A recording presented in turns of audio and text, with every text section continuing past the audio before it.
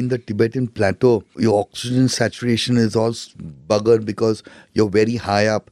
It's ethereal. And all around you are the 8,000ers, the Shishapangama, the Everest, the Choyu, the Makalu, all of them are on. Right. And there are times when you're riding and suddenly you feel disconnected and you look down and you see yourself riding a motorcycle. Biker Radio Podcast advises safety at all times, discourages underage riding, but celebrates the spirit of motorcycling.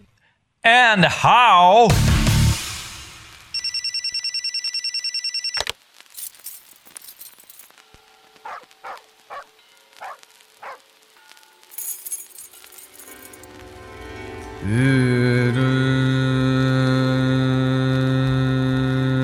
This is Tango Charlie, Green Tea 515, come in, Green Tea. Good morning, Tango Charlie, this is Easy Peter, Green Tea 515, I'm ready to roll. See you in 5 at the DNG Bay, over and out.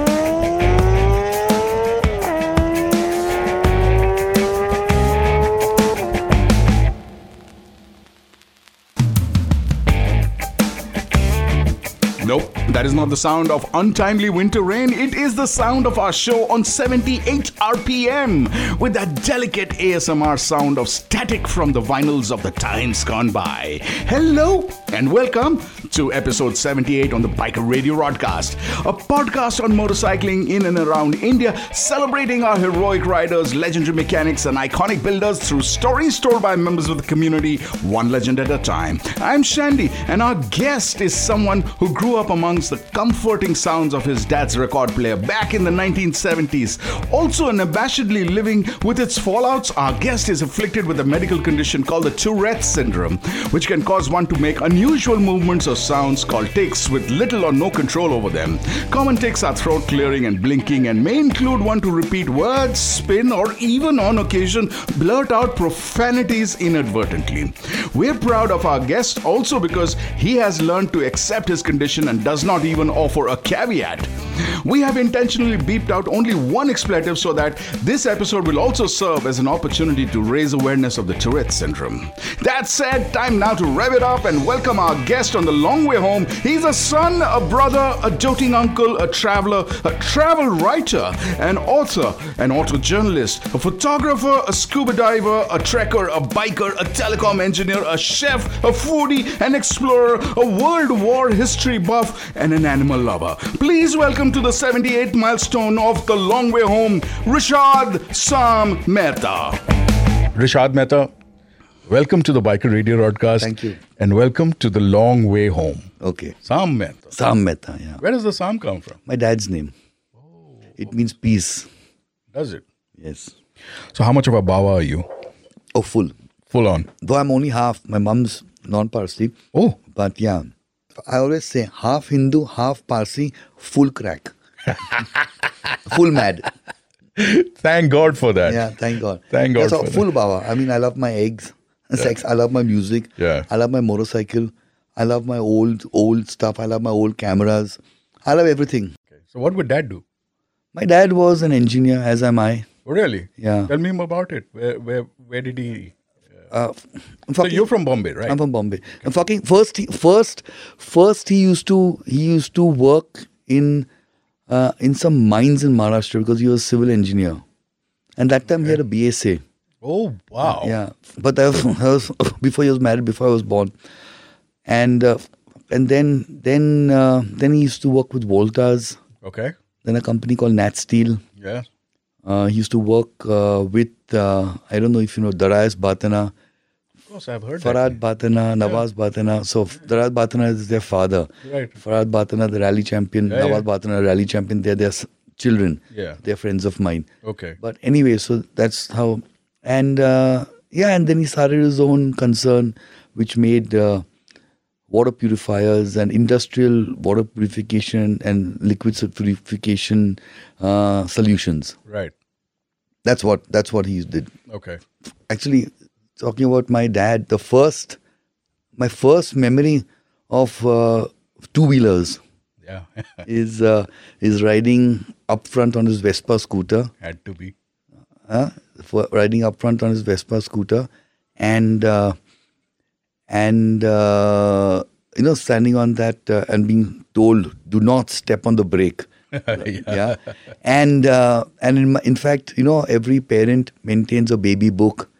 So in that, one of the entries in that is that loves speed, loves riding on his dad's scooter when I was about 3 or 4 years old. Okay. So it's coming from there. Yeah. Hi, this is Sachin Chavan, and you're listening to the Biker Radio Broadcast.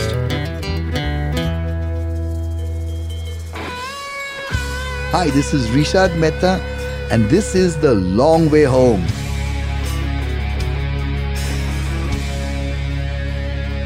In 2019, I rode to the Everest Base Camp with Royal Enfield. Absolutely. I mean, not the Nepal side. Nepal is the South Base Camp. I rode to the Northern Base Camp, which is in Tibet. So that was a great ride and a great bunch of people. And one of them was Clifton Shipway, right? So he and his father, they're Australians, but he and his father run an orphanage and agricultural mission in Banbasa. Right. So that's where and he always told me, come over. So I went this time.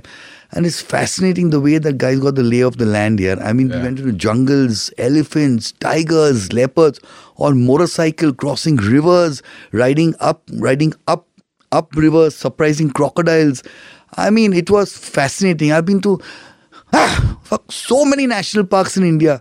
I've been to so many of them, but even though I've seen tigers, we didn't see a tiger here, but even though I've seen tigers over there, crossing the road and all that, that experience somehow becomes a little sterile compared to this experience. Wow. Even though we did not see a tiger crossing our path, but over there, you're in a jeep, you're amongst other people, and the tiger just puts on a show and you're very happy. Here, you're actually a part of the wild, you're a part of the bloody wild, and you're riding on motorcycles, and there's a chance we saw paw prints, we saw pug marks. Really? Yeah, right there. So there's a crocodile sitting over there on the bank. You're crossing the stream and he has jumped into the stream. So he's in there. Right. And you got to cross on your motorcycle. But then Clifton says, don't worry, I know this chap. He's harmless. Stuff like that. Yeah, I know because I was stalking you guys. Achha, you were? Yeah. So I'm stalking you since the EBC. Really? Yeah. So what's your handle?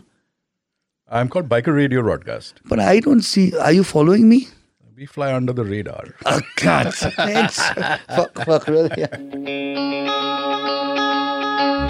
Hi, this is Rishad Mehta, and this is The Long Way Home. Listen, connect, and ride on. Hi, this is Clifton Shipway, and you're listening to the Biker Radio Broadcast.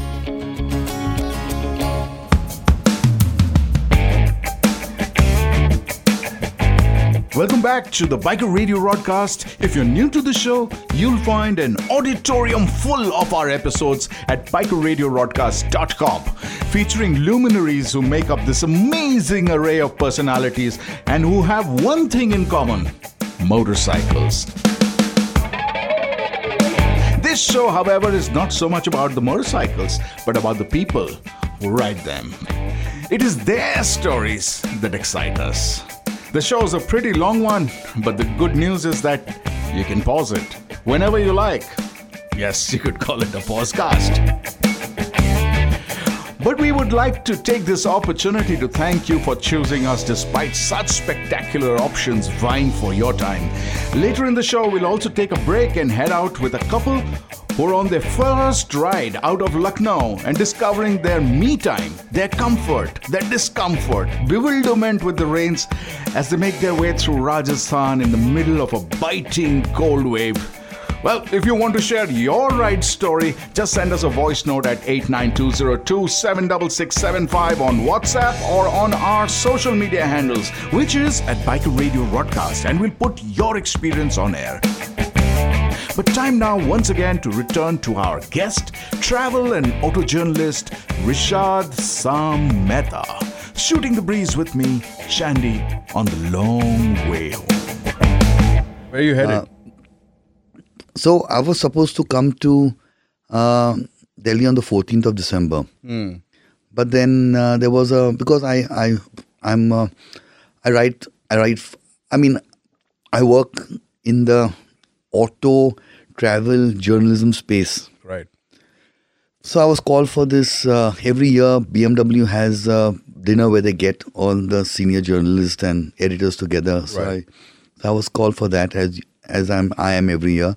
And it was on the 29th of November. So I was coming to Delhi, and Jyotsna, you met, is a very good friend of mine. So I said I'll spend a few days here. Then I thought that maybe let me go and meet Clifton, because I'm not doing anything in Bombay. There's no point in going back. So I asked Tata for a car. They gave me a Harrier. And I drove to Banbasa. I spent a few days there. The reason I was going to come to Delhi on the 14th, was for so we're me, my sister, her husband, and my little niece Thea, who's 7 years old, who's 6 years old. We are going to drive to Sangla because she wants to see snow. That was my reason. So I've hung around in Delhi, and I'll start off on Sunday or Monday, and we'll go there to Sangla. Oh, awesome. And then I'll spend some time over there. And so I drove in when I have a spare time, which I usually have because I'm a freelancer. Yeah. I rather drive than fly. Right. So I drove here in an Audi A4. Right. And I'll take that back to Bombay. Wow. And it's a beautiful drive. I love it. It's a great drive going through Madhya Pradesh in the winter. The tea, the samosas, the pawa in Indore, and then I just love it. And anyway, that's what you write about. Yeah, don't you? stop, have a cup of chai. Beautiful.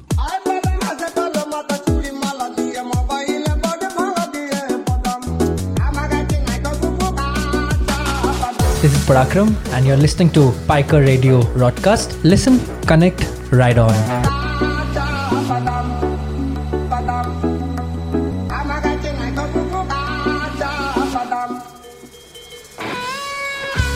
Hello everyone, here you are on the long way home with Varad More.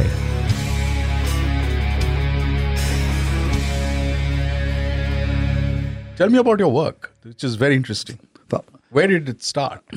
My work, right? Okay, let's rewind as much as we can. Okay. Go back to school. Where was school? School was Bombay. Okay. It was a Christchurch school. Okay. And while I was in school, in fact, while I was in school, I always thought that I'll grow up to be an engineer, because that's what at that time in the 80s, that's what guys do. They become engineers or doctors, and So what kind of an engineer was that? Yeah, so I grew up to become a telecommunications and electronics engineer. Okay. But when I was in school, I would write in English and all that.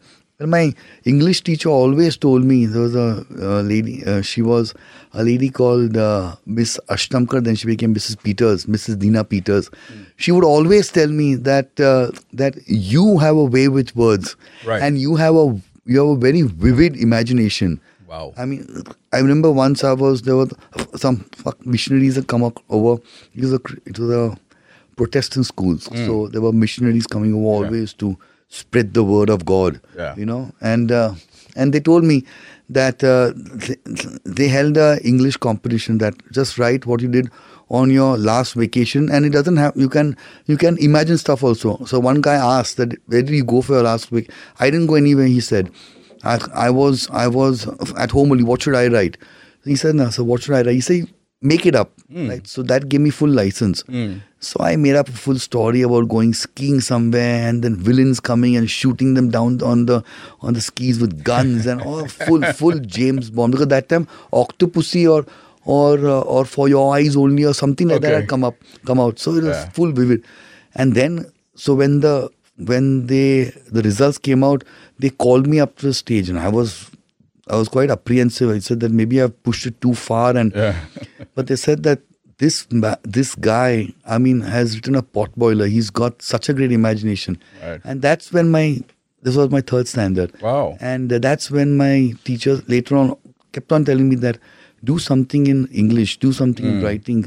But discredited that, and I studied engineering, and I started working as an engineer. Okay. One day, when I was working as an engineer, I was fed up. I mean, I was absolutely fed up at the job. I was doing a boring stage job, and I was eating a sandwich of vada pav. Bombay, the vada pav. Yeah.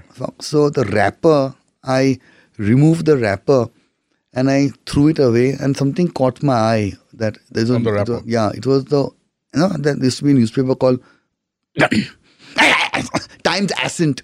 Times Ascent, Times yeah. Ascent, Times Ascent. It was a paper of that, and I opened it, and it was an ad, a recruiting ad for a new automobile magazine starting off, and they wanted people to apply. Yeah. They wanted people with journalism degrees Yeah. and 5 years experiences. I had neither. Which you had neither. Yeah, neither. I applied anyway because I said, what have I got to lose? And I got called for an interview. Right. To come with your writing examples. The only example I had was this was 1998. Okay. And the www Yeah. was very nascent. Okay. I mean, you could make simple websites just by copying the coding in Notepad, Yeah. and then changing the tags to point to the pictures you want. Okay. You could put up pictures on a server, and Yeah. there was something called Angel Fire, was a free place you used to get. Ah. So I made a website of a trek I'd done to Dodital in 1997. Oh, wow. So I made a website, and I wrote stuff and put pictures and stuff, and somehow they liked that, my sense of design and my way with words. And then we went there and started talking about cars. So Ashraf Sheikh and Adil Darukhanawala were taking my interview. The magazine was Oh my Overdrive. They were starting off Overdrive.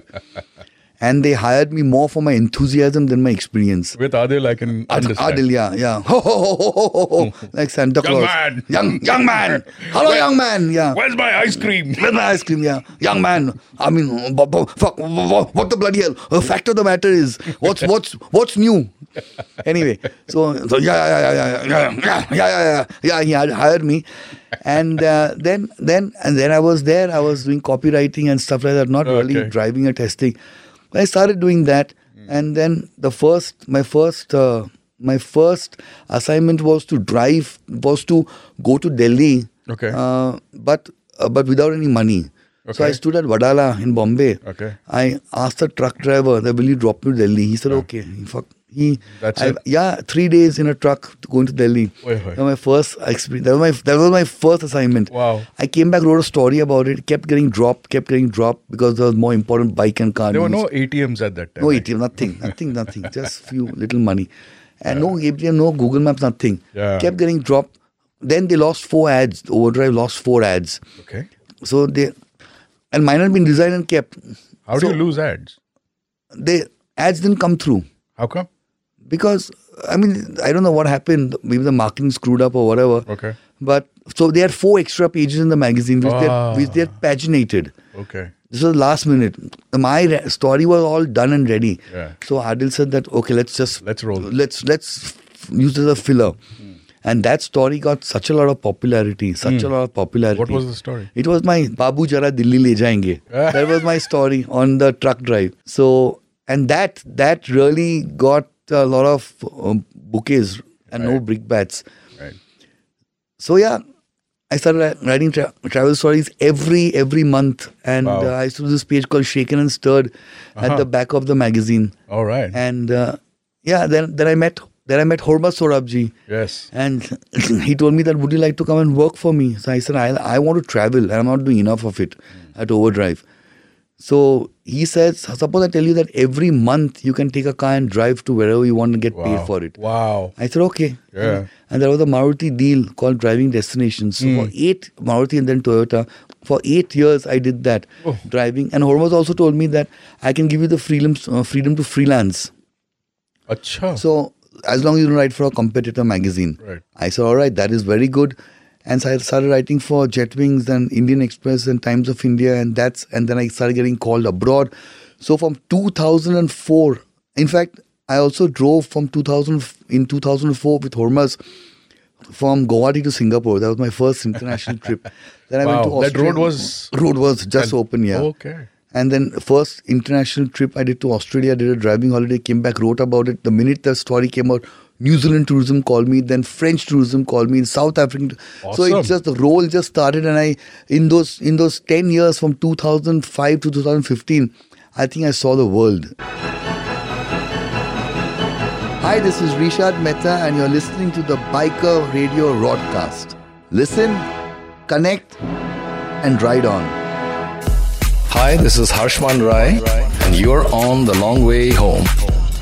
So Rishad Mehta, the author, where does that start? That starts basically started when I started writing my travel stories. Okay. Yeah. Then I had this whole, so when I used to go work for Autocar and do all this driving destination and all that, that used to be just how to get there, what to do over there, and stuff like that. Yeah.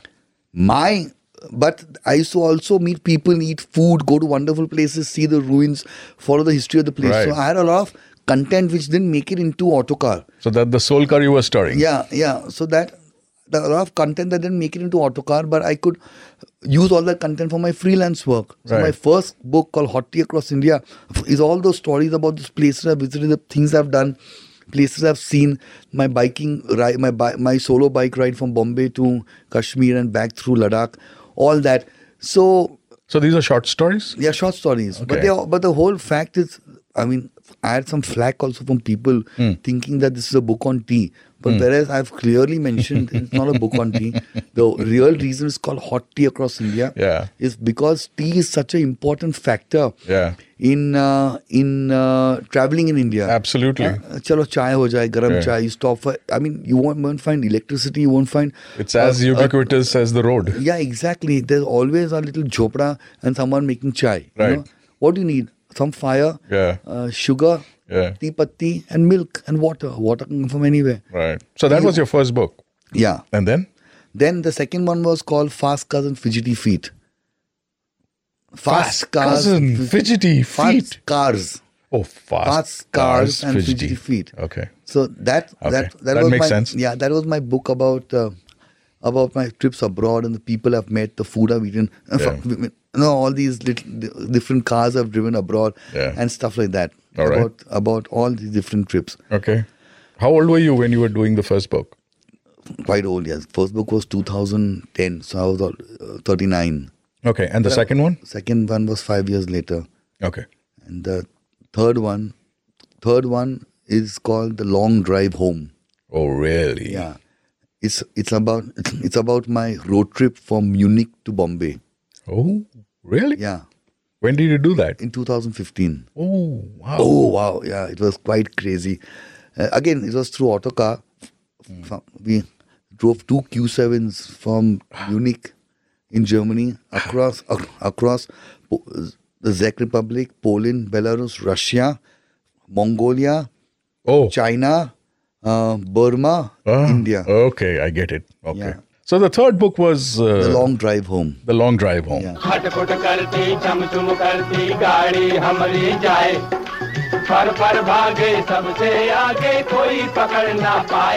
is Rishad Mehta and this is The Long Way Home.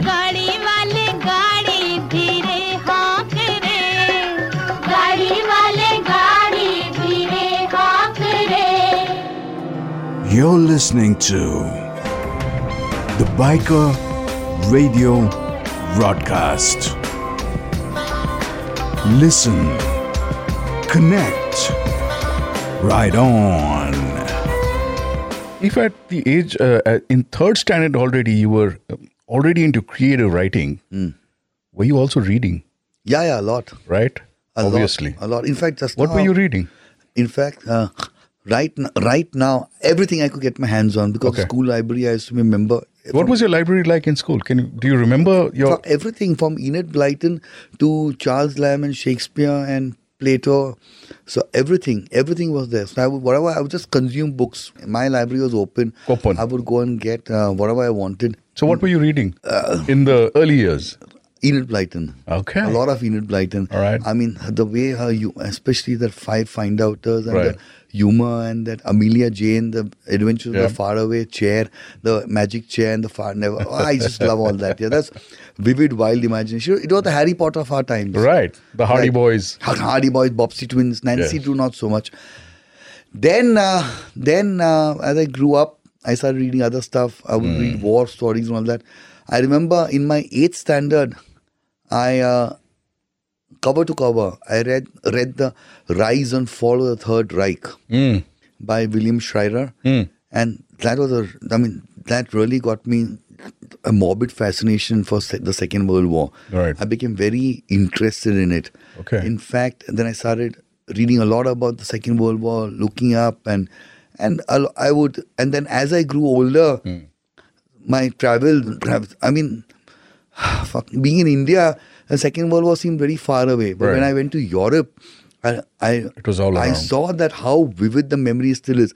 So one of my favorite hobbies or favorite things to do when I went to a country for an assignment after I finished my work was to look up these old war sites or where battles happen, and I would go there. So one of the things I've done is do you remember a movie called The Great Escape? Yeah. Steve McQueen, Yeah. the motorcycle bit at the Yes. end. So I went to the tunnel, in Poland where Right. where the tunnel actually exists. Right. I drove from. I remember we were in a place called Mlada Boleslav, which is 50 kilometers from Prague, Okay. home of Skoda. And they gave me a car. They said you can drive it around Prague if you want for the afternoon. I said fuck that. I mean, who's going to drive around Prague here? Boring shit. So I looked this up, this tunnel. I found it not too far, 200 kilometers. And autobahns around that. So I drove there, went to a tunnel, visited, came back the same day. I had to go through from the Czech Republic, from the Czech Republic into Germany into Poland and then back again. It was like going to Borivali, Kandivali, no, Dombivli. On the Autobahn. Yeah, on the like that. It was like that Santa Cruz, Borivali, Kandivali, that way. You know, so it was. I mean, because European countries are so bloody so small here. Yeah. That's one thing. And then reading wise, in fact, today I was just telling Jyotsna that Wilbur Smith recently died, right? Oh, really? Yeah, he died 2 or 3 weeks back. Oh. So I was reading his When the Lion Feeds Again. Okay. And I realized that how much of his writing has influenced mine. You know, the turn of prose and the way of slipping in subtle humor even in a serious situation. My writing is all that. So I've just realized that... Thank God. How much it must have influenced, because I read all his books. The Cry Wolf and River God are my absolute favorites. And they're And fabulous. somehow I it's such a good feeling that those authors actually live on. Yeah, exactly. Yeah? Exactly, they absolutely do.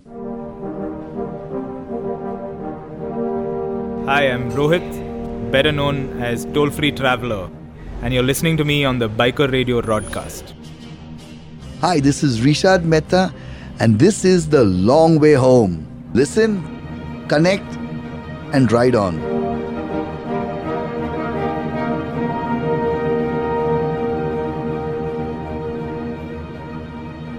Where does motorcycling kick into your life? Yeah, it kicked in in 1990 with that early? Yeah, in 1990 when I was 16, 17. No, not 16, 71, no. So when I was 19 years old. Yeah. Okay. 1990, and it kicked in style with a Rajdoot Yamaha 350. Kya baat hai? Acha, you're a Bawa, so. Bawa, yeah. So Rajdoot Yamaha 350, the one that par was for the course. the one that was called Yamraj, Rajyams affectionately, and Yamraj in fear. You know that the RD350 was such a beautiful bike, but it was a killer machine. Right. And I loved them. Actually, it should have been called the Yamdoot. Yamdoot. It was, it's a Yamraj or Yamdoot. So that way. And in fact, I wrote a poem also on it. It's there in my first book. Okay. My book called Hot Tea Across India. So it's a lovely poem. And Hot Tea Across India? Hot Tea, that's my first book. I've got 3 books out. Hot Tea Across India. I've written that poem. And even before I wrote that poem, it was published in Overdrive on the rear page. Okay. Still, when I meet people in IBW or when I meet them at Rider Mania, People still tell me that we read that poem of yours in school in the 3rd standard, and that is what made us want to go motorcycling. Oh, wow. And that is what made us wonder that what is this Rajdoot Yamaha. But that bike, I mean, even if you heard that bike. Yeah. I mean, I can still get goosebumps when I hear the bike revving. Yeah. I still get goosebumps. It Yeah. is fascinating. Absolutely. That motorcycle was wild. I mean, I think that is the motorcycle that made my instincts razor sharp. Made my hearing acute, my vision very quick, my hand-eye coordination, because that bike had no brakes. There was only deflect or die. You know, no, either you deflect the obstacle or you die. Yeah. There's nothing like braking, no, especially when you're in the realm of 120, 140. No, the drum brakes were at 100, they were chapka. But beyond that, it was all God save you. on that Guardian Angel. How did you get that bike? How did I bought it second hand? My father bought it for me second hand. Daddy. Daddy bought it. But my dad had a very bad accident on the scooter. Oh. And then my mom had convinced him that none of our kids will ride. Okay. But he knew what it meant. So, I mean, I know what a big task it must have been for him to give me the bike, because when I ride and all that, and I realize how dangerous motorcycles sometimes they can be. Yeah. I mean, my little niece, I always said that there's no way that she should ride a motorcycle. Even though she's not my kid, but I'm very close to her, I'm very fond of her. Yeah. But I always am petrified that one day she will start riding a motorcycle and it's so dangerous. Right. So I can see where my parents were coming from, especially after my dad had a very bad accident where he broke his jaw, both his hands, both his legs. You know, on a scooter. He went into a bus. The bus stopped suddenly. So, can you imagine? But fortunately, I had many falls, but luckily, just friction burns and no major, touch wood, no major crashes. Right.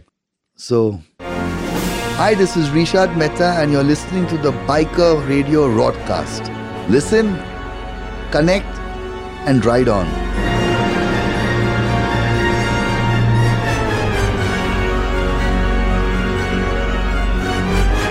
So the bike kicks in with the Yamdoot. The bike kicks in with the Yamdoot. Then I sold that bike. I had no bike for many, many years. Then when I worked with Overdrive, I was working in Pune and my house was in Bombay. So I had a flat in Pune. I still have to. But there were times I would want to come to Bombay for weekends on that. So I thought I have to buy a long distance motorcycle. And that time the bikes were RX100, Hero and all these. So I thought I need to buy a nice big motorcycle. And so the only option was the Dug 350. Yeah. So I bought the 350 in 1998, the old cast iron Machismo. Oh, wow. Which I still have. Oh, wow. Yeah. So I bought that Is it motorcycle. still legal to ride it in Mumbai? In Bombay, yes. Yeah. I mean, my green tax and all is paid.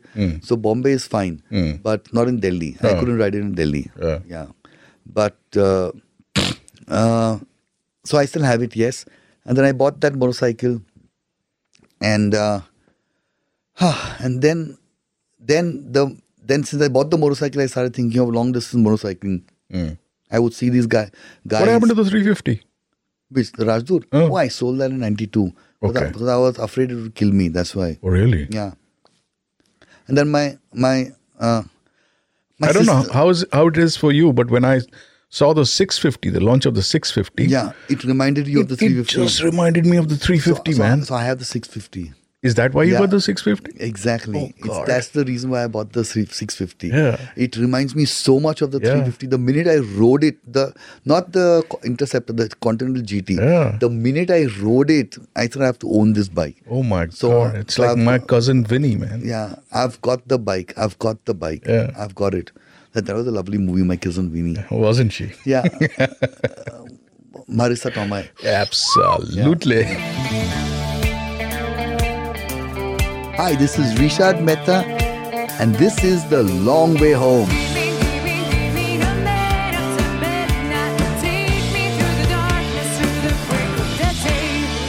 Yeah. So when I got my my Enfield, and I said I got to start doing long distance motorcycling and stuff like that. So I started. My first My first ride was in 1999. I took the bike, put it on a train, rode to border Delhi, rode to Kausani and Kumaon and all that. Went out riding. I remember one morning I was coming back from the Kumaon and from Bob Rupani had given me, you know Bob Rupani?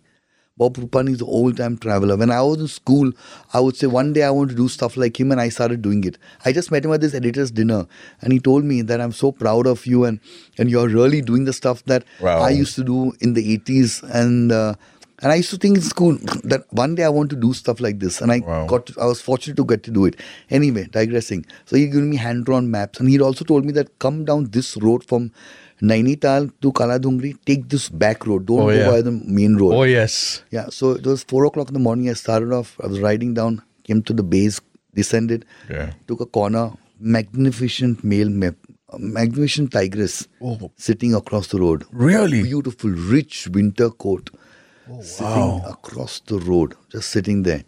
Are you talking about Kaladhungri to Tanda, Bazpur? Yeah, that road. And it was full of leaves. No one had driven on that road. Oh. This leopard is... Which year was this? This was 1999. Okay. Okay, yeah. She was sitting there and sprawled across the road. Somehow I didn't feel any fear.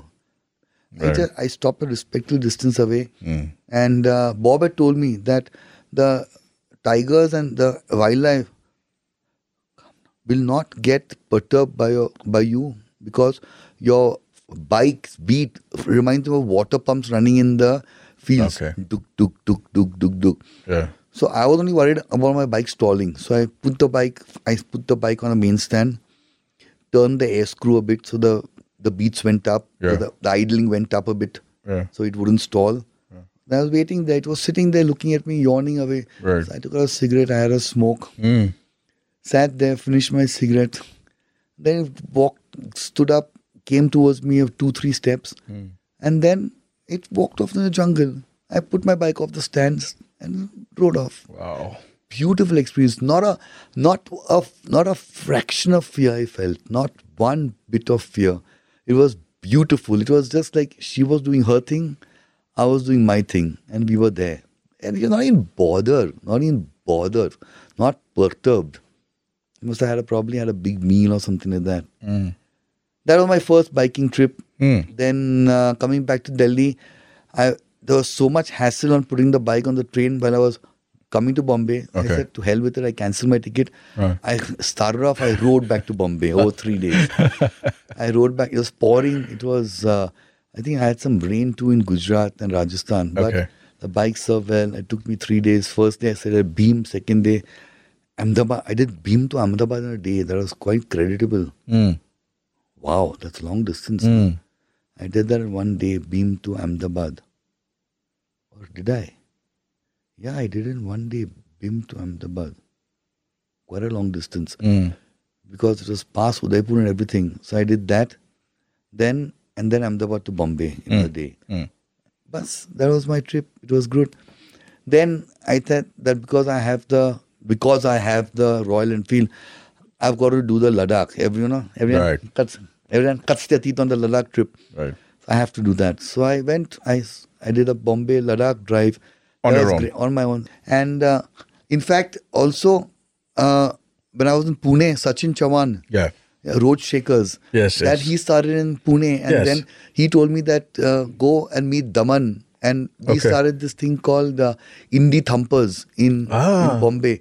But very briefly I was there. But we used to all ride together, Histasp, Daman, me, then there was a girl called Nicolita. All this is 2003, 2004. Wow. Yeah, all that. Then somehow, because I started traveling abroad a lot, I mean, there would be the odd Harley I'd ride in New Zealand, or I'd ride the bike here, ride the bike there. Somehow because I was traveling so much, I was traveling so much abroad and driving cars and all that, my blue bikes just started rotting away. And it just started,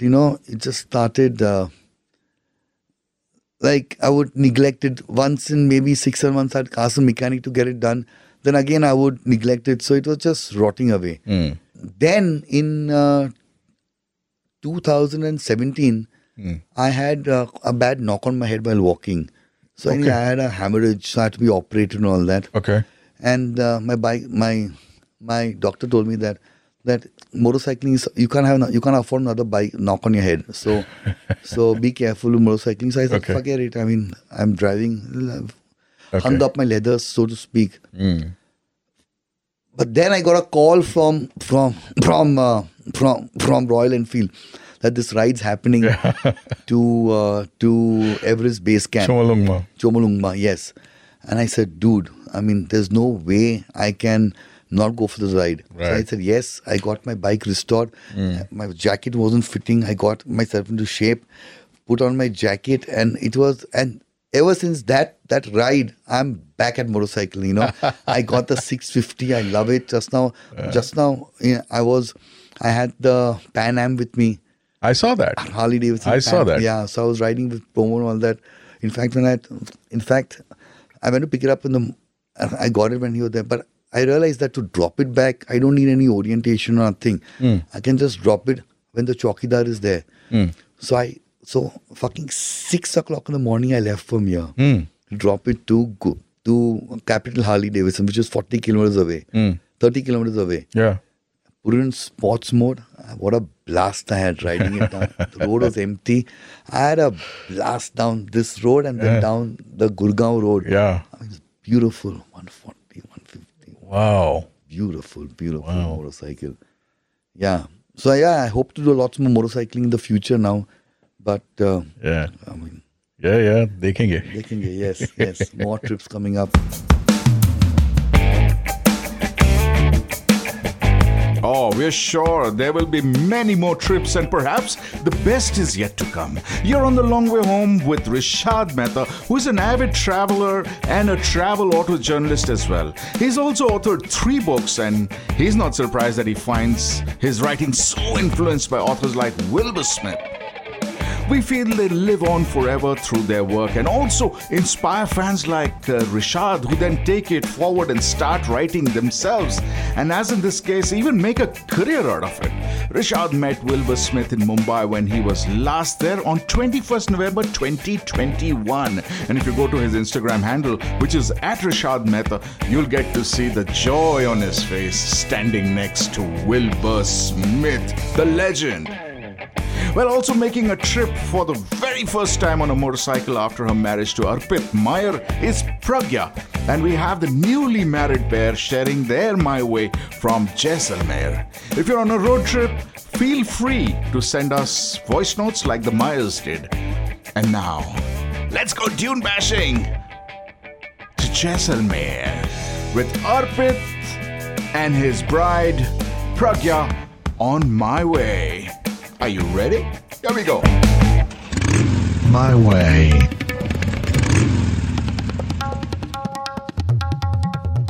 Hi, my name is Arpit. This is Pragya reporting for Biker Radio Broadcast from Jaisalmer. Yeah, we've been traveling all the way from Lucknow on a Harley. It's a 1500 kilometer journey. We took a halt at Jaipur. The Jaisalmer fort is a beautiful fort. It's a living fort. We have also experienced the Sam Sand Dunes, the desert safari and the camel ride. But unfortunately this time the weather is a bit cloudy, windy, and it rained few days back. So no sunsets this time. But the whole place has its own vibe. The time stops the moment you visit every gully of the Jaisalmer fort. It takes you to some other dimension. This is Pragya's first road trip and a first visit to Rajasthan overall. So the most challenging part about riding with a pillion is the luggage. You have 2 bags, one for the pillion and the other one for the rider. Plus you have a tank bag for add-ons. Traveling with the pillion, you cannot go all out on a highway. It's a different kind of experience for a person who has been traveling solo for a long time. I would like to share with you all my first ever experience on a bike trip. It was wonderful. It was very unexpected because I personally never expected that I'll be experiencing such kind of trip ever in my life. The camel ride, it was a complete different experience for me, as at first I was really very scared Later on, I got used to it and then it was quite okay. And the Pakistan border was just 16 kilometers away from where we were. The sand was very soft, very fine, very smooth, and we got pictures clicked, which are quite awesome. That's the best part. Never in my life have I seen the camels, the sunset, like just going on with the flow, like how the whole geography changes. The curvy roads, seeing the different cultures, different people. At times it was quite difficult also, sitting for hours on that seat. Sometimes I felt quite uneasy also, but we just took a halt and just stretched out ourselves and then moved along. The biggest task for me was packing. As it's winters, we have a lot of things to carry. I personally have never seen like a girl traveling with her husband on a bike trip. Like, it's not a very common thing for me, nor for my family as well, traveling such a long distance. So it was a big accomplishment for me as well. I enjoyed a lot, especially the Aravalli Hills. It was beautiful. Like, it was mesmerizing to the eyes. It was beautiful, like a dream come true. A very memorable trip for me. My way. Hi, I'm Vijay Parmar, and you're listening to the Biker Radio broadcast. Hi, this is Rishad Mehta, and this is The Long Way Home. I'm your man. So I remember I jumped out of an aeroplane at 10,000 feet. At 15,000 feet. And we are riding at 18,500 feet. Yeah. So where was that 15,000 feet? New Zealand. In New Zealand. All my 3 dives have been in fucking New Zealand. Okay. 2 over Queenstown and 1 over Rotorua. Okay. So your motorcycling is still on? Yes, it's still on. Back on. Back on. And I'm a scuba diver also. Really? I scuba dive, I trek, what else do I do? I cook.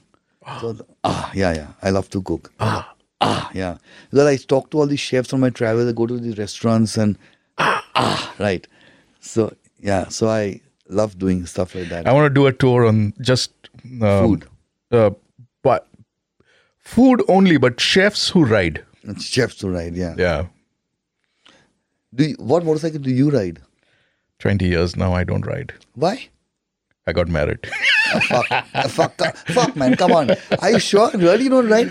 So here's the honest thing. I will do that, but it's not done as yet. All right. So I'm sitting at the cusp of it. But which one will you get if you get one? That's the tough one. It's like asking which tattoo. Tattoo, yeah. Do you have any? Tattoo? Yeah. No, I have no tattoo. Right. I'm not a big fan of tattoos. Right. Exactly. Exactly. It's like, I don't know. How can something be so permanent on your skin, Yeah, no. I have nothing. I mean, I've had girlfriends who got tattoos, very tasteful tattoos, and I find them quite attractive. How are the girlfriends? The girlfriends are so hot, no doubt about it. But who've had tattoos, and they're quite attractive, the tattoos, and very tasteful and all that. But somehow I don't find. I mean, if they're tastefully done, they're great. But I don't find them appealing enough to have one put on me. Okay. So no tattoos. Yeah, I probably will be getting my. You know what? I'm almost that close to the 650. I'm like kind of almost convinced that I want to get the 650 for all the right reasons. Yeah. But I just don't know. It's a great bike. Yeah. But then the 650 Himalayan, that is kind of supposed to come out. Man. Pata nahi kya hone wala hai. The Himalayan also is a great bike. I mean, the Himalayan is a great bike. I just went to Zanskar just now. Really? Just now in September, we went for the Astral ride. Oh, you were on that? Yeah. I went to Zanskar with the Ford Endeavour in July. Then in October, I went for the Astral ride. I went twice to Zanskar. Wow. Imagine that I have not been to Ladakh since 2004. 2004 was the last time I went to Ladakh. Right. 17 years later, I went twice this year. Wow. Yeah. Wow. So did Vijay know that, your doc had told you not to? No. He didn't know? He didn't know. Okay. No, doctor told me not to ride. There's nothing wrong with the balance. Yeah. Nothing wrong with that. Yeah, but he had kind of warned you that you don't want to take another knock on your head. Exactly. Yeah, Right. exactly. But that is my prerogative. No, Right, it's not right. up to them. No, I mean, that is... No, but it's, when you're choosing a team to ride, yes, the considerations are really wide. Like, who do we ask and who do we not ask? Yeah, but I'm a good motorcyclist and I'm a good writer. That's what they ask me for. They call me because of the stories I could give them. And So I did gave you them write? 4 stories. Oh, really? One ride, yeah. Okay. Where do you read? Where do we get to read? One was in Autocar. One was in the Hindu. One was in I think in where was another one? Autocar, Hindu. One was in Travel and Leisure. Okay. 3 stories.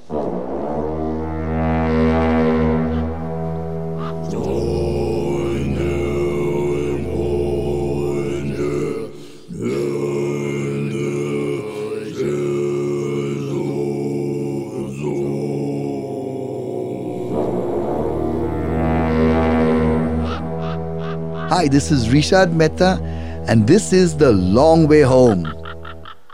You've been probably riding all around the world, at different places. Yeah. Which is the ride that you enjoyed the most? Or is that yet to come? No. The EBC. Okay. Without doubt.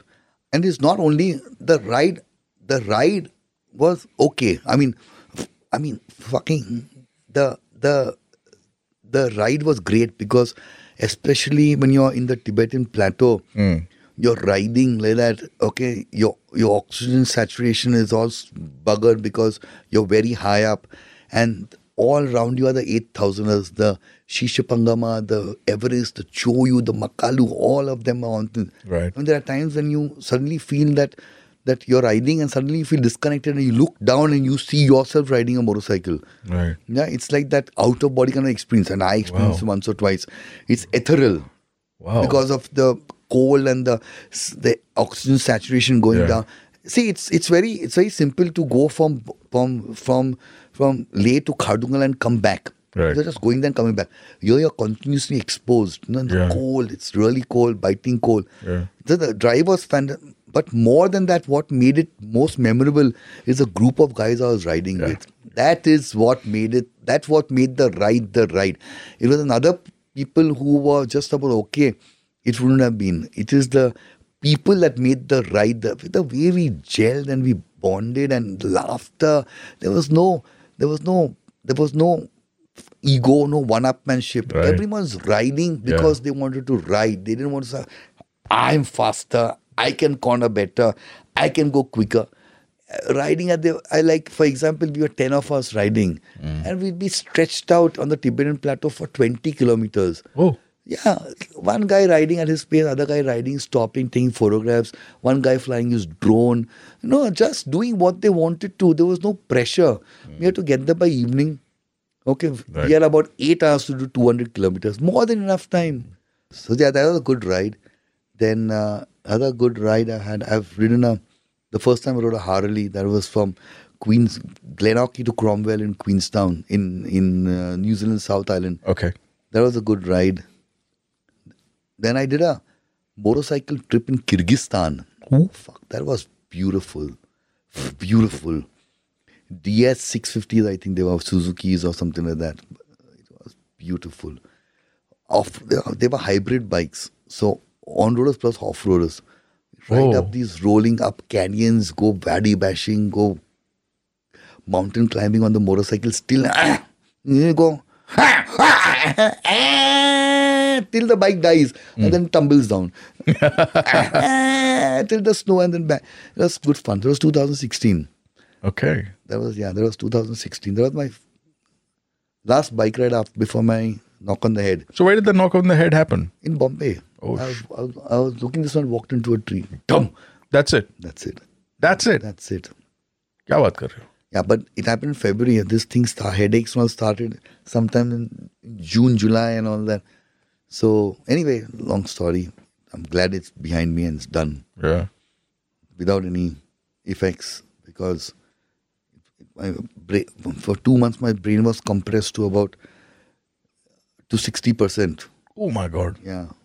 Pressure on the brain. Mm. Yeah. Hi, this is Rishad Mehta and you're listening to the Biker Radio Broadcast.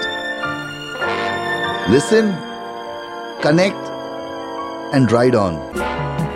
It's just impossible. Impossible. Impossible. Impossible.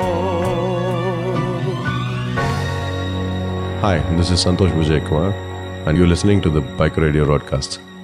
So a lot of people, who listen to the show are people who are aspiring to be somebody, and obviously a lot of people have grown up reading your stuff. What do you say to people who are kind of just getting into the motorcycling space or the travel space? An advice for the road, probably. I mean, I would say if you want to do something, just do it.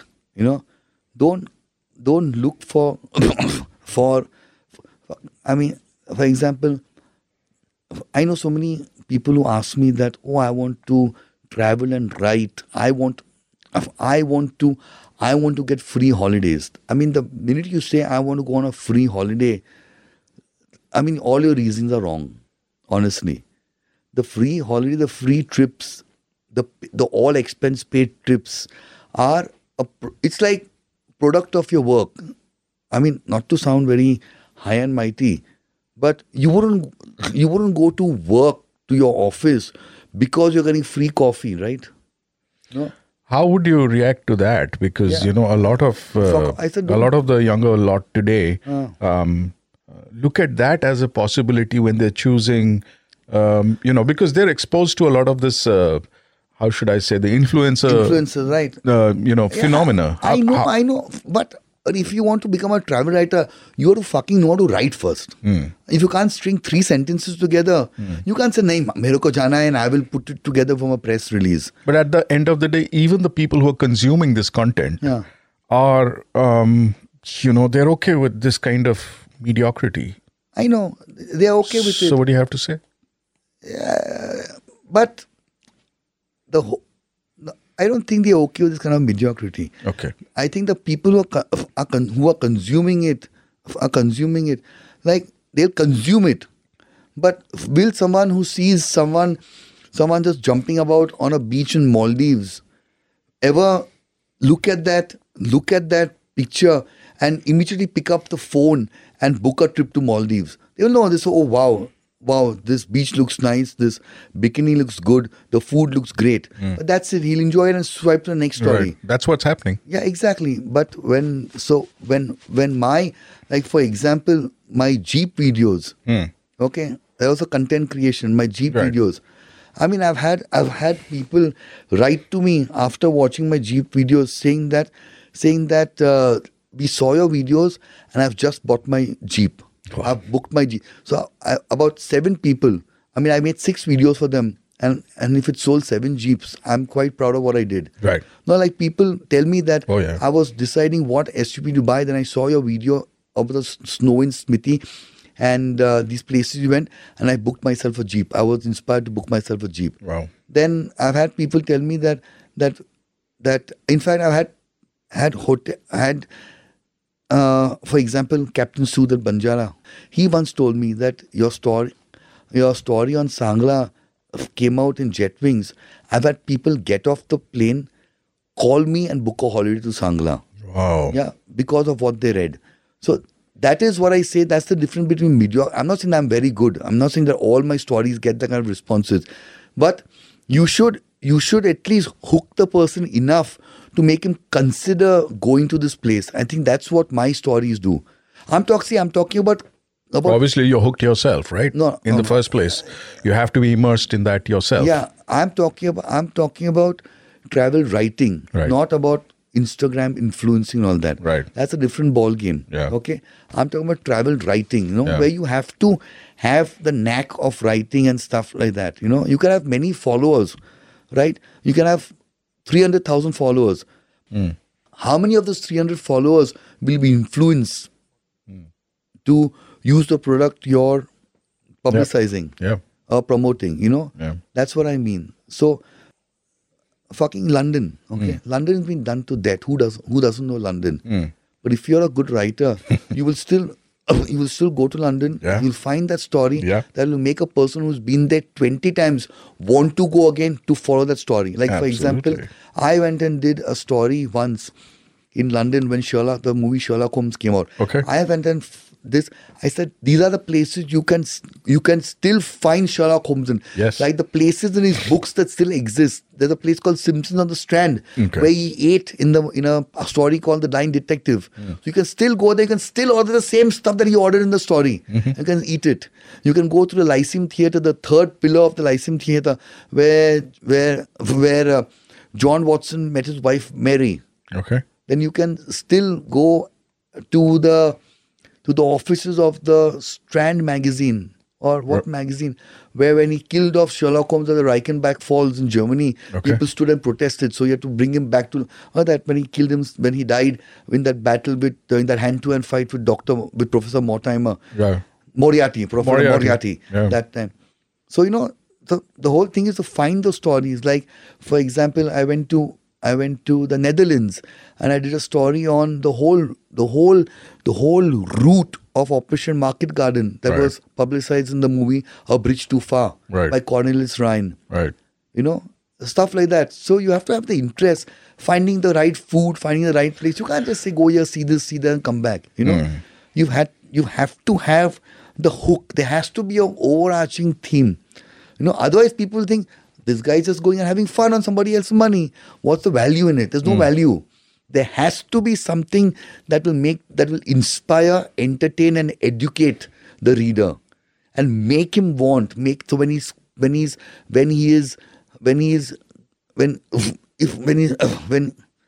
or she is considering his next holiday, if he goes there, you've done your job well. Even if he considers, then you've done your job half well. So what you're saying is basically you can still do it irrespective of the medium. Yeah, you can still do it, but you have to be good at what you do. Right. You should do it because you're good at it. You're good at photography, you're good at writing, you're good at chasing stories, you're good at telling people why they should go there, you're good at finding those hidden gems. You should not go there because I'll get to fly business class, I'll get to eat great food, I'll get to stay in a 5-star, all at somebody else's expenses. That is the wrong reason to get into it. Right. The right reason is that you should know that you're bloody good at what you do. Right. That's why you should. That is the reason. I mean, I of course, I'll be dishonest if I say that I don't like flying business class. I don't like 5-star hotels. They make me nervous. Honestly. Yeah. I prefer those little Airbnbs, those little ones, because there's so much fucking local information, man. Yeah. The owner gives you... And there's warmth. Warmth. You check into a 5-star hotel in London. That's the most common thing. You check into a 5-star hotel in London, the receptionist is a Polish girl. Or an East European girl who's working there. Yeah. Unfortunately. Whereas when you check into a little bed and breakfast. Although nothing wrong with that. Nothing wrong with that. No, but it's when not. You check into a bed and breakfast in the countryside of England, the bustling old English lady is saying that, hello love, how are you? Would you like a cup of tea with a spot of milk? It makes you feel a connect to the place you're in. Okay. I have nothing wrong with somebody else being there. Nothing wrong with that. There's no racism involved over here. Yeah. But what I'm saying is that the connect is so much more authentic. They will know the little local joints. Like, for example, I was in York once and I wanted to have calf's liver. Okay. I love that calf's liver, medium rare. Yeah. Then my B&B owner, she picked up the phone and she called up all the restaurants. Yeah. So she found a butcher who would take it to a restaurant, and she told the chef that my guest is coming, please cook it for him, even though it's another menu. And she got it done for me, Wow. I mean, yeah. For me, that is service. You can do whatever you want, but even if you're not good at it, your goal should be to get better at it, to create good content to make, not just travel for the free stuff. That's what I'm telling you. Right. I mean, see that the people who are investing in you get a great ROI. Right. That is the whole point. Don't just do it because, dude, I'll get to. I mean, people working in car magazine also. So many, they want to drive fancy cars, but it's not just enough driving. You should drive a car. You should hear when the car talks back to you. You should feel that this car is understeering, this car is oversteering, the suspension's off, this is that. Just because the car is going fast doesn't make it a great car. There are cars when you're driving for hours, you start feeling a crick in your neck, the ergonomics is off. No, you've got to feel all those things. You've got to notice all those things. You've got to say, okay, this engine is reacting, the engine's balking at 6,500 RPM. It's balking, it's not going quick, or there's a slight turbo lag when I shift down, or it is when I accelerate. For example, the Harrier, when I was accelerating too hard around the corner, there's a tremendous torque steer. Right. Wow. Especially in the low gears, Okay. So either you coast around the corner, but if you're going hard, then you better be prepared for the steering to fight you. Right. Then it understeers. Right. And because the steering is the centrifugal force is pushing the steering outwards when you're trying to turn it inside. Yeah. So you got to know all that, It's just not... And then, that's one aspect to it. You got to know all that. Then you got to write it down or communicate it so that your readers know, or your listeners know about it, or your viewers know about it. So these two are the absolute basics. Right. Just that, I love cars, I love to drive, I want to drive. That is not enough. Right. And the other thing, correct me if I'm wrong here, is that we all start off somewhere, and somewhere down the line, you realize that you're just not good enough, right? And it is important to arrive to that point where you acknowledge that you really don't know jack, and there's a lot more to learn. Yeah. And I think the learning starts there. Yeah, so exactly. So either you swallow your pride and you start learning, or you start doing something else.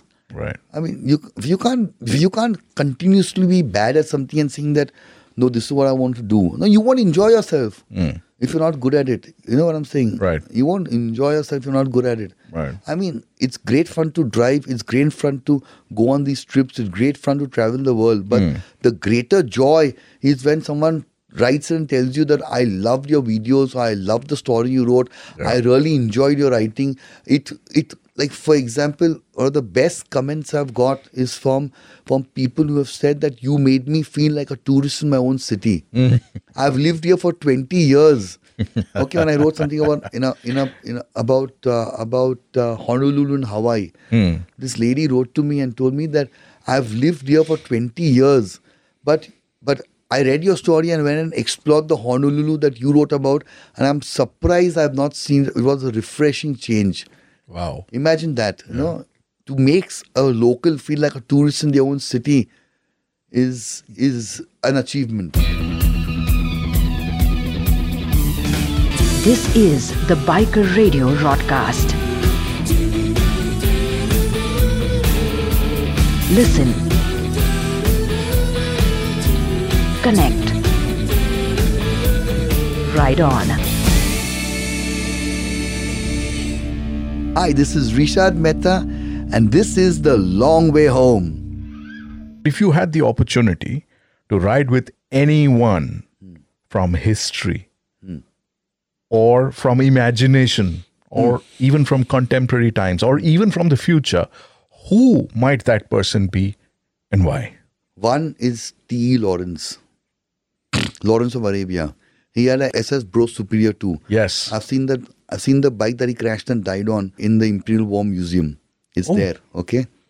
1930s he died. And I've also done there's another story that I did. I didn't take a motorcycle, unfortunately, but I took a Porsche 911, which is very close to with convertibles, so the wind in your hair. Yeah. And it's really windy in your hair because you don't need to wear a helmet. Right. And I found this old route map which retraces in Dorset the whole journey. He was having a scene with Lady Astor, I think. Okay. So he had gone there. Okay. And he was riding from Cloud's Cottage. He was riding back along a route, and he went over a crest. Okay. And he saw two boys on cycles, and he tried to avoid them, went through a fence, hit his head and died. Oh. Lawrence of Arabia. T. Lawrence. Yeah. So I traced the whole route. I also found a small old marker. Now it's in the parking lot because the road has changed. Saying that at this spot on this day, so-and-so T. Lawrence crashed here and died 2 days later in the hospital. I found that. I went to Moortown where he's buried. I went to the church where the service was held. I did that. So, and that road is a beautiful road. Yeah, I'm sure. So I would have loved to ride with him. Not crash, but I would have loved to ride with him on that road on a SS Pro Superior. Wow. That's one guy. Second guy is a guy called Robert Edison Fulton. All right. Poet? Not poet. Oh, you have to hear the story. Robert Edison Fulton. He was a 23-year-old architecture or 22-year-old architecture student in Vienna in 1932, American, living in New York, studying in Vienna. He was on his way home for the Christmas holidays. Okay? And his father had named him Edison middle name Edison, because father was a good friend of Thomas Alva Edison. So his father told him, instead of coming west, just taking the steamship home, why don't you come east, son? See the world and come. No? Oh, wow. So instead of coming from London, from Vienna had come to London. Right. Instead of just crossing the Atlantic and coming home to New York, go the other way around. Oh my God. Go the other way around. He thought maybe this guy will take trains and ships and all that. So at a dinner table in London, he said, my father's told me this. And someone asked him that, how are you going to do it? He said, on an impulse, I answered, I'm going to do it on a motorcycle. At that table was a man who had just developed a new motorcycle, Mr. Douglas. So he had developed the Douglas bike. So that's where it's coming from. So he told Mr. Fulton, Robert Edison Fulton, I will give you the motorcycle. Imagine, for the trick of calling up and saying, "Will me motorcycle." It's been happening for years. I will give you the motorcycle. He got the motorcycle, packed his luggage, and he took off. He started riding across Europe and all that, and he rode all over the world, and he published a book in 1934 called One Man Caravan. Wow. Okay, he got that book. And in that book, he writes about how he went to Syria, Damascus, spent times in jails in Turkey because there's no place to stay. Fucking Pakistan, that time there was no Pakistan. Khyber Pass, Gilgit. Then Gilgit, Srinagar, Kashmir, came down to the state, spent time with the Maharana of Udaipur, stayed there as his guest, came to Bombay, had money wired to him, stayed at the Taj Mahal Hotel. He writes that Bombay was a oasis, the best. Imagine comparing Bombay, he says, and this man has ridden across Europe. Right. But still he says, the Taj was the most comfortable hotel I stayed in on all my travels. I mean, Jamshedji Tata must have been Murray Hotel. Yeah. He must have been rejoicing in heaven. Yes. That way. And it still is one of the best hotels in the world, the Taj Mahal in Bombay. Anyway, so then he rode across to Calcutta. There he says that the road from Bombay to Calcutta is much better than the interstates in the US. Of course, that was 1930s. Then Dwight D. Eisenhower went to Germany, saw the Autobahn and started the interstate programs. That's why the interstates in the US are nice now. But that was all still to come. And then from there he went to Siam. Then he went from there to San Francisco. He crossed across. He rode across San Francisco to New York. 1.5 years later, arrived in New York, and he wrote the book. 1999, I read the book. Okay. Because You read the book. That was going to be my question. Yeah, I read the book, 1999. Because I was researching. I had this plan about riding from Bombay to London always. Though I did it in the reverse, from Munich to Bombay. Yeah. But it was a dream that manifested itself in a different way, but it was my dream since I was in my 20s. Okay, so I just wanted to do this right. So I was researching the stuff I read. I was fascinated by the book. I wrote to the publishers saying that, can I have his phone number or address? They said, we can't give you that, but we can forward your letter to him. Okay. And they forwarded a letter. And in February 2001, I got a handwritten letter from him. Wow. From Robert Edison Fulton. Wow. And he answered my question. He wrote me, how is Bombay? How is the Taj Mahal Hotel? Wow. Right. And stuff like that. And then he died. He died in 2003, I think. Okay. But I still have the letter. It's a prized possession. Wow. So I would like to ride with him. But the story doesn't end over there. Okay. It goes on. 2010, I was in Mexico test driving the SLS AMG, the Mercedes-Benz SLS AMG. Yes. Now, the reason why they call us to Mexico to test drive it is because the SL300, the spiritual predecessor of the SL300, SLS AMG, had won its greatest victories in the Mexico Panamericana in 1953. Okay. And one of the drivers who had taken part in the race was there, John Cooper Fitch. Okay. I was fascinated because I had this whole thing about Second World War and all that. And John Cooper Fitch is credited being the first Mustang pilot, the first pilot to shoot. He's the pilot to have shot down the first ever Messerschmitt Me-262, the world's first jet engine fighter, Schwalbe. He shot it down. He was the first guy. He shot it down on November 18, 1944, the day my mother was born. Ooh. He shot it down then. I've seen that plane in the RF Museum in Hyden Park. The plane he shot down is there. Okay. That. So he was there. He was there, and then of course he became a race driver. He was racing for the Germans after trying to shoot them out of the sky.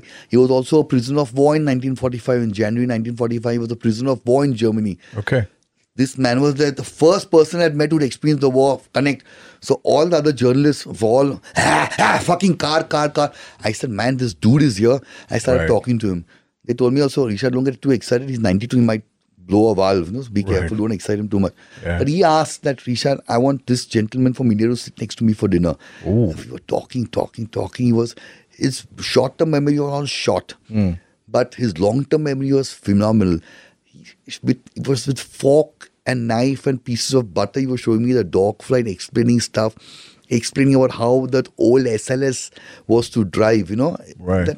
These new cars are all this ABS, ESC, or plethora of electronics. But the old cars are pure mechanical, wild. Right. I mean, you tame me or I'll kill you that way. So that he was talking about that. And then I just happened to tell him about this Robert Edison Fulton. He dropped his fork. He dropped his fork. There were tears in his eyes. He said he was my best friend. What are you saying? Yeah. And imagine you and I, when we talk, or when I met Harsh or Parakram just now, they said, okay, Sunrise will Google location, we will meet here. We will meet here and we will ride together. So we meet on the corner of this street. These two are pilots. So they say, I will meet you 30,000 feet over Connecticut. And they meet over there, waggle their wings, and they go for a flyby.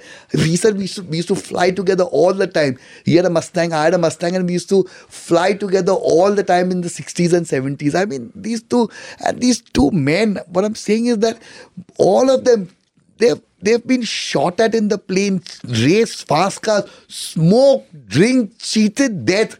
They've already lived to 92, 93. You know what I'm saying? Yeah. Yeah, I mean, they've lived giants who've lived full lives. They've lived their lives. I mean, they've courted death. If death was a woman, they've seduced her so often. But still, they've walked away from her. Right. I mean, imagine going in a dogfight in the skies with planes coming at you, especially a Schwalbe, which can go 600 miles per hour. Your plane can only go 350 miles an hour. Imagine taking that guy on and shooting him down. So I would have liked to ridden with this John Edison Fulton. Wow. Regrets, I've had a few, but then again, too few to mention. I did what I had to do, and I saw it through without exemption. I planned each charted course Each careful step along the byway led more, much more than this. I did it my way. And what do you think about the Biker Radio broadcast? I mean, this is the only lovely. experience. It's lovely. I mean, Did you have a good time? Yeah, very nice. It was good. It was just chatting with friends, you know. It was no, it's not solemn. It's a lot of fun. Rishad Mehta, thank you so much for being on the Biker Radio broadcast and on the long way home. My pleasure. And ride on, ride safe. Don't drink and ride, and always wear your helmet. Yes, it was my way.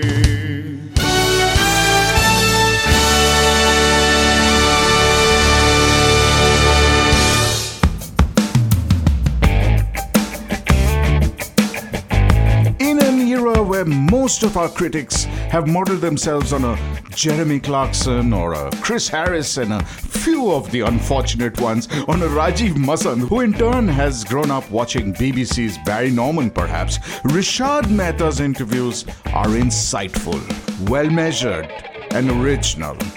So go check out his YouTube channel at Rishad Mehta to sample some of his newer content and videos.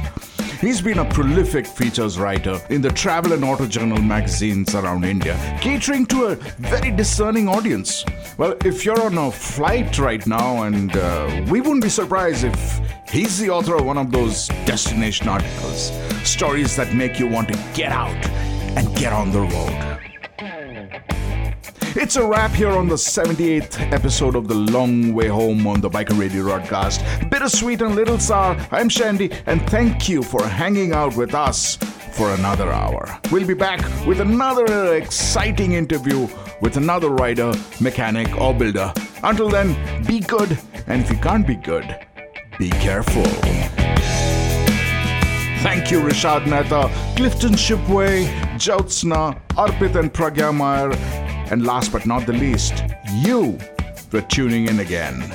Listen, connect, ride on.